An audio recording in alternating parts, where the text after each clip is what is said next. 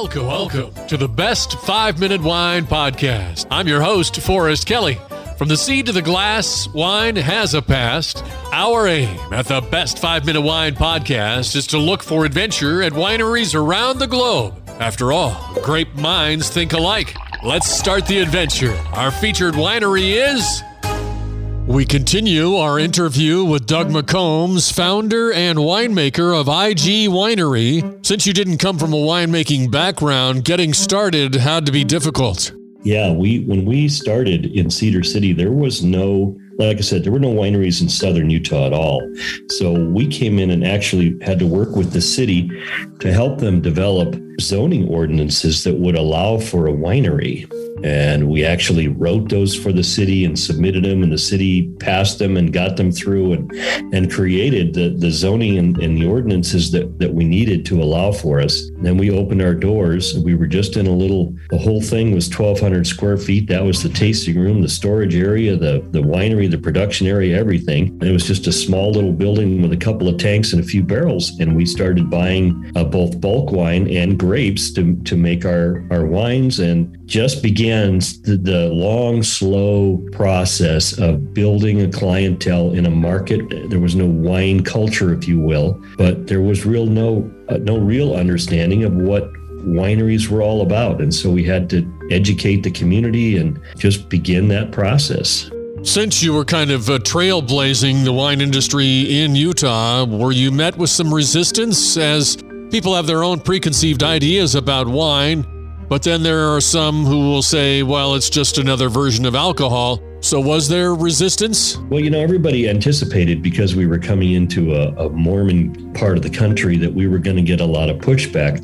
But the reality was we got very little. The city was very welcoming, glad to adopt the ordinances that they needed, welcomed us. The state was a little bit more of a challenge, but that was really not from a philosophical standpoint as much as a regulatory standpoint. But once we got through all that, really, it was just, let's put it this way, it wasn't problems that I wouldn't have expected in pretty much any other market. Yeah, that's one area of starting a winery that gets kind of overlooked, is that the paperwork, because the labor, that is difficult. And you had family and friends helping you start everything from the ground up? Yeah, well, yes. And one of my best friends was up there every weekend volunteering and helping us make it happen. We built it through the hard work of family and friends. That's how we like to say it. My daughter, who was just a kid when we opened, is now Utah's first professional woman winemaker.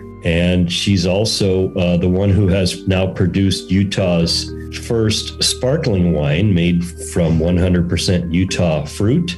And so she's busy and involved in setting some milestones of her own. My son-in-law has really jumped into the business as well. And so now when we do harvest, I pretty much assign a fruit to, each of the, all of us take a section of the vineyard, if you will, and walk it from harvest through bottling. And it's kind of how we've divided it up. So when we step into 59 West Center Street, Cedar City, Utah, what will we experience? Well, now that we've moved to our new facility about 5 years ago, you're looking at right on Center Street, which is, kind of the intersection. We're at the intersection of Center and Main, right in the heart of town, downtown. So you have the old downtown style buildings that are being, converted over the years with different businesses. We are one of those. We've taken an old, what used to be a laundromat in the front and a welding shop in the back, and completely remodeled that into a tasting room in the front and the production area in the back. And so now we are also a cocktail lounge.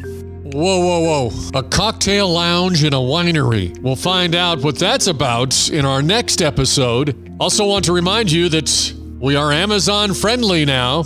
You can ask Alexa, play Best Wine Podcast, and see what happens. Play Best Wine Podcast. Thank you for listening. I'm Forrest Kelly. This episode of the Best 5-Minute Wine Podcast was produced by iHism.